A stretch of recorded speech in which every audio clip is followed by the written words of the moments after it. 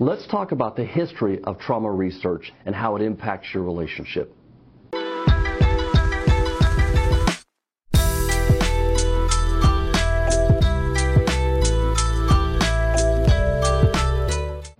Okay, so what I want to do in this episode is I want to talk a little bit about the history of trauma research, because it's really actually a very fascinating history. And in some other videos in the future, what we're going to do is we're going to talk about the changes in research and the changes that new clinicians as well as researchers were able to implement with new tools. But we got to go back first to understand just the revolutionary impact that the new researchers have had. So we're actually going to go all the way back to the 1880s, and we're going to start with a man named Sigmund Freud. Now, trauma has probably been around as long as human beings have been around in some form or fashion.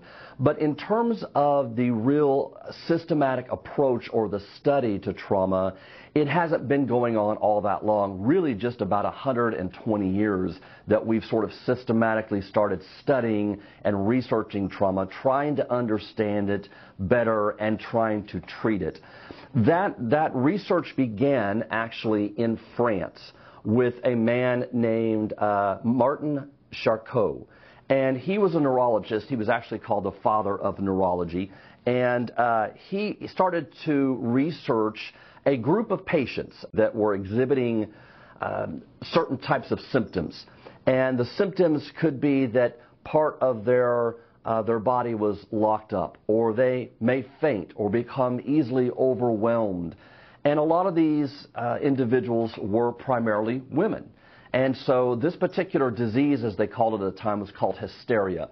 Now, today, we don't use that term anymore. We use conversion disorder. And what that means is that something psychological in nature is going on that is causing physical symptoms. And so we call that conversion disorder these days. Back in 1880, was called hysteria. So Jean-Martin Charcot started researching this, and as I said, he was the father of neurology. Now, a young student came to study with him named Sigmund Freud, and Sigmund Freud, despite all of the jokes made about him these days, was actually a really shrewd observer of human behavior, and he was really quite adept at using the tools of his time, which included hypnosis. That was the advancement of tools they had in those days, in terms of trying to be able to uncover and study hysteria. So really it began in France, and it began with Charcot, who set up this laboratory and began to systematically study a certain type of patient that had a certain disorder called hysteria. Now, the real hero in the story, in my opinion, is Pierre Janet. Now, Pierre Janet was also a physician as well, and he worked with Charcot, but he did something extraordinary where Charcot was trying to really understand and be descriptive about what was happening, and made lots of advancements in describing the types of symptoms and being able to classify those symptoms. Janet, what he did was he took a phenomenological approach. Now, that just simply means that he was actually talking to the patients. He was finding out from within their own frame of reference, and that's kind of what phenomenological means. It means from within their frame of reference, what was happening for them at this given time. And so Janet really was trying to figure out not only what was happening from within their own frame of reference, trying to understand how the mind was working and these psychological processes were affecting physical symptoms, where they had already ruled out any physiological root cause of the issue. So they knew it wasn't biological, that something had to be getting in the way, causing these symptoms. And so that's why then we're beginning to understand that, well, maybe the brain has a real impact on the body, and what is that link? And that's kind of where a lot of trauma fields started with these symptoms and these particular patients that were exhibiting what they called hysteria. at the time. So Genet was really using a phenomenological approach and talking to these patients, trying to understand within their own frame what was happening. Well, it just so happens that many of these patients, many of them, were being sexually molested, raped at times, within sometimes their own family.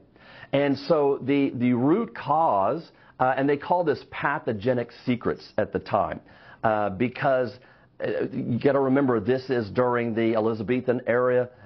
This is during a time where, it was scandalous if a woman showed her ankle, let alone talking about anything around sex, sexuality, or a couple's sex life, or what might be happening in the life of the family at home. This would have been anathema. This would have been just off out of bounds. You don't discuss this kind of thing. So Genet, as he was discovering this, was realizing that these pathogenic secrets were causing a lot of these symptoms. And then you enter Sigmund Freud. And so Sigmund Freud was a big fan of Charcot. He was a big fan of Genet as well. He went to study with them, and then he brought back this information. Sigmund Freud was a Viennese physician. He was a neurologist by study, but he didn't really want to be a neurologist. He didn't want to be a practicing physician in that sense. He was a researcher. He thought of himself as a researcher, and his whole life had been leading up to trying to discover something about the world or human beings that had not been discovered before. And he was using all the tools that were available to him at the time. That included cocaine for a brief period of time, because they thought maybe this was an avenue to open up things that were happening inside of people and help us discover how the brain works and the mind works, as well as hypnosis was big in his day as well. So he brought all this back to Vienna, which is where he lived. And he had a colleague named Joseph Brauer. And Joseph was a little bit older than he was. And Joseph was seeing some patients as well as Sigmund Freud. And so they began sort of talking to these patients, trying to put them under hypnosis, trying to understand how the mind worked and how something that was traumatic to them was creating the symptoms that it were. And what is the process that occurs in that, from traumatic event to symptomatology that we're trying to understand. Now, what's interesting about this is that Brauer had a patient named Anna O, and it's a very famous case in psychology. And she was not able to be hypnotized as easily as some of the others. So at one point, Brauer decided to put aside the hypnosis and just talk to her. And they spent some sessions just talking to each other. Well, part of what was her symptom was that her arm would lock up in a certain rigid form. And this was part of her symptom. But under hypnosis, her arm could move freely. So there was no neurological damage. They were aware of that. Otherwise, she never would have been able to do that. So something was causing this, that during her waking hours, her arm was locked into place. Well, slowly, as she and Brauer built up a working relationship together, he was able to discover and understand her traumatic past and how that was causing her symptoms. And as such, slowly her symptoms began to dissolve. She was able to move her arm during waking hours when she wasn't under hypnosis. And they created this very close bond. So Anna O is a very famous case. They actually know her real name, and I've forgotten it at this time. But Anna O was her case name that she had. And Freud and Brauer published Studies on Hysteria, which is one of the first books. And Freud actually wrote a paper about this and some other cases as well. And he called it the seduction theory. Now remember, this is probably 1893, so we're still firmly entrenched in the Victorian era. And coming out with a paper that these young women are being sexually seduced or molested or raped, and that is causing the symptoms, would have been scandalous for the time. But he was seeing, Freud that is, patient after patient after patient, and this is where his research led him to believe that something traumatic was happening, and as a result, it's causing these symptoms, these cluster of symptoms that we call hysteria. Well, he had this paper all set, and he was getting ready to publish this paper, And then something happened. Something significant happened. And that is that he found that some of his patients had lied. And so, given the pressure I think Freud was feeling about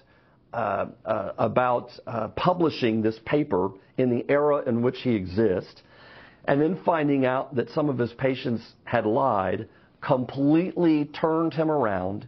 He threw the paper aside, and then he started developing his whole theory about internal fantasies and wishes.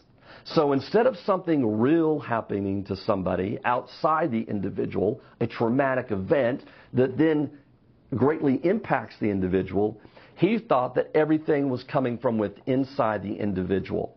And eventually he created a tripartite system, what he called the id, ego, and superego, and I'll get to that here in just a moment. But this is terribly sad for trauma and terribly sad for trauma researchers, because by Freud not publishing that paper, and who knows, it probably wouldn't have been received well, but this would have been a hallmark publication, and it could have moved us forward studying trauma, and instead it set us back almost nearly 100 years. Because it wasn't until the late 80s and into the 90s that we then really began to systematically study and research trauma at that point in time. President H.W. Bush called the 90s the decade of the brain, and he did that because we had gotten to the point where we could develop new tools that helped us understand what was actually happening in the brain, that gave rise to the mind, the way we think and perceive, that then connects to our body, any types of symptoms that happen. So for the first time in the 1990s, we were able to see and detect that. But sadly, it set us back 100 years when Freud decided not to publish that paper. Now, I understand the pressures he had at the time. It probably would have been scandalous had he published that, but it is really a shame. And Judith Herman, in her book Trauma and Recovery, as well as Bessel van der Kolk, they outline this history beautifully in their two books as well. And so I'm not coming up with anything new here, but I think it's a fascinating history that looks at what was the beginnings of the systematic research of trauma, and by default, the beginnings of talk therapy, what we consider psychotherapy to this day, that began with Brower and the case of Anna O, that has led us on this journey to understand what really happens inside a human being when they experience trauma, and how does that impact their ability to feel safe within themselves and to create safe and secure relationships. Unfortunately, we've had to sort of unfold a bumpy road for the last 100 years before we've been able to better understand that process that was happening. So that's a little bit about the history and the systematic research of trauma. And I think it's a fascinating history. Again, you can read it in either one of these books, Judith Herman's Trauma and Recovery, or Bessel van der Kolk's The Body Keeps the Score, because they talk about it in there too.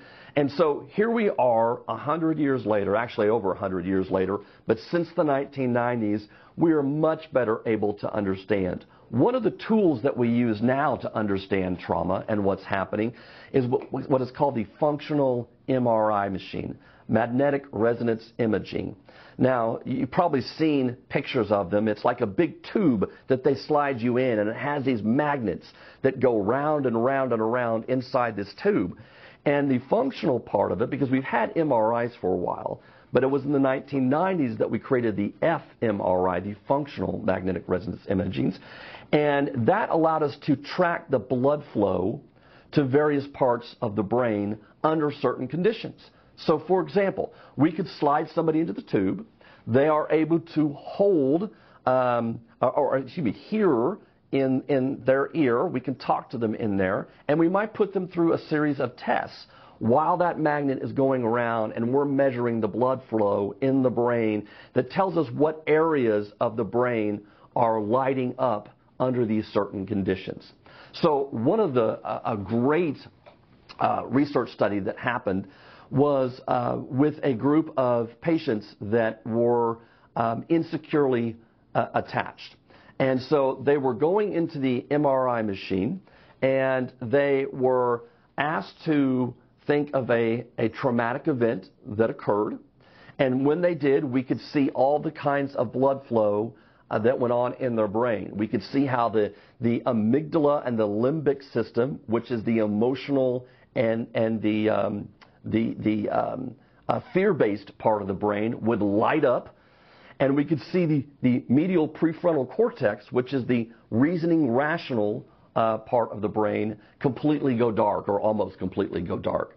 And so what this tells us is that people that have trauma, we can now measure that it's when they get triggered by it could be a sound, it could be a situation, it could just be a feeling that has them reimagine what happened. It is as if they are reliving that trauma. It is not something that happened in the past. It is something that is currently still happening to them. So those are the types of studies that we've been able to really understand much more deeply about what's happening with trauma and get a much better grip on understanding how do we actually treat trauma. One of the hallmarks of treatment is to be able to help the trauma survivor understand, and I'm not talking about necessarily cognitively, I'm talking about being able to create an experience that's from the bottom up, the body up to the limbic system and then up to the prefrontal cortex, that what happened to them is in the past and not currently happening to them now. And that's one of the outcomes of trauma treatment, is being able to understand that that was then, this is now. You can distinguish between the two, and you can feel safe in your relationship in the here and now. So we've come a long way since the 1880s in understanding trauma, understanding its symptoms, understanding how to treat trauma. And in future videos, I'll go through more studies like that. But I thought this would be an interesting one, just kind of laying out exactly what happens and what has happened over the last 120, 130 years, that we've arrived to where we are today, which is light years away from where we were. We've done so many incredible things in terms of being able to understand how the brain works, how it gives rise to thoughts and feelings, and how it impacts the body. And we see those as very much connected. The mind, the brain, and the body are very much connected. They are not separate. Only are they separate when somebody has suffered trauma and then cuts off or disassociates their feelings and their bodies from their mental processes, from their thinking. That's the only way it's separated. Otherwise, and that is a protection maneuver. It's a strategy the person used to survive and get through what they had to adapt to, or the horrific event that occurred. And so that is a survival strategy. When we cut off our feelings and our mind from our body, that's because we've moved into a place of protection, and it's a survival strategy that helps us get by. Otherwise, the sensations and feelings that get held in our body can be absolutely overwhelming, and that's part of why the person experiences that what happened then is now still happening to me in this moment. So, thanks for listening, and stay tuned for our next episode.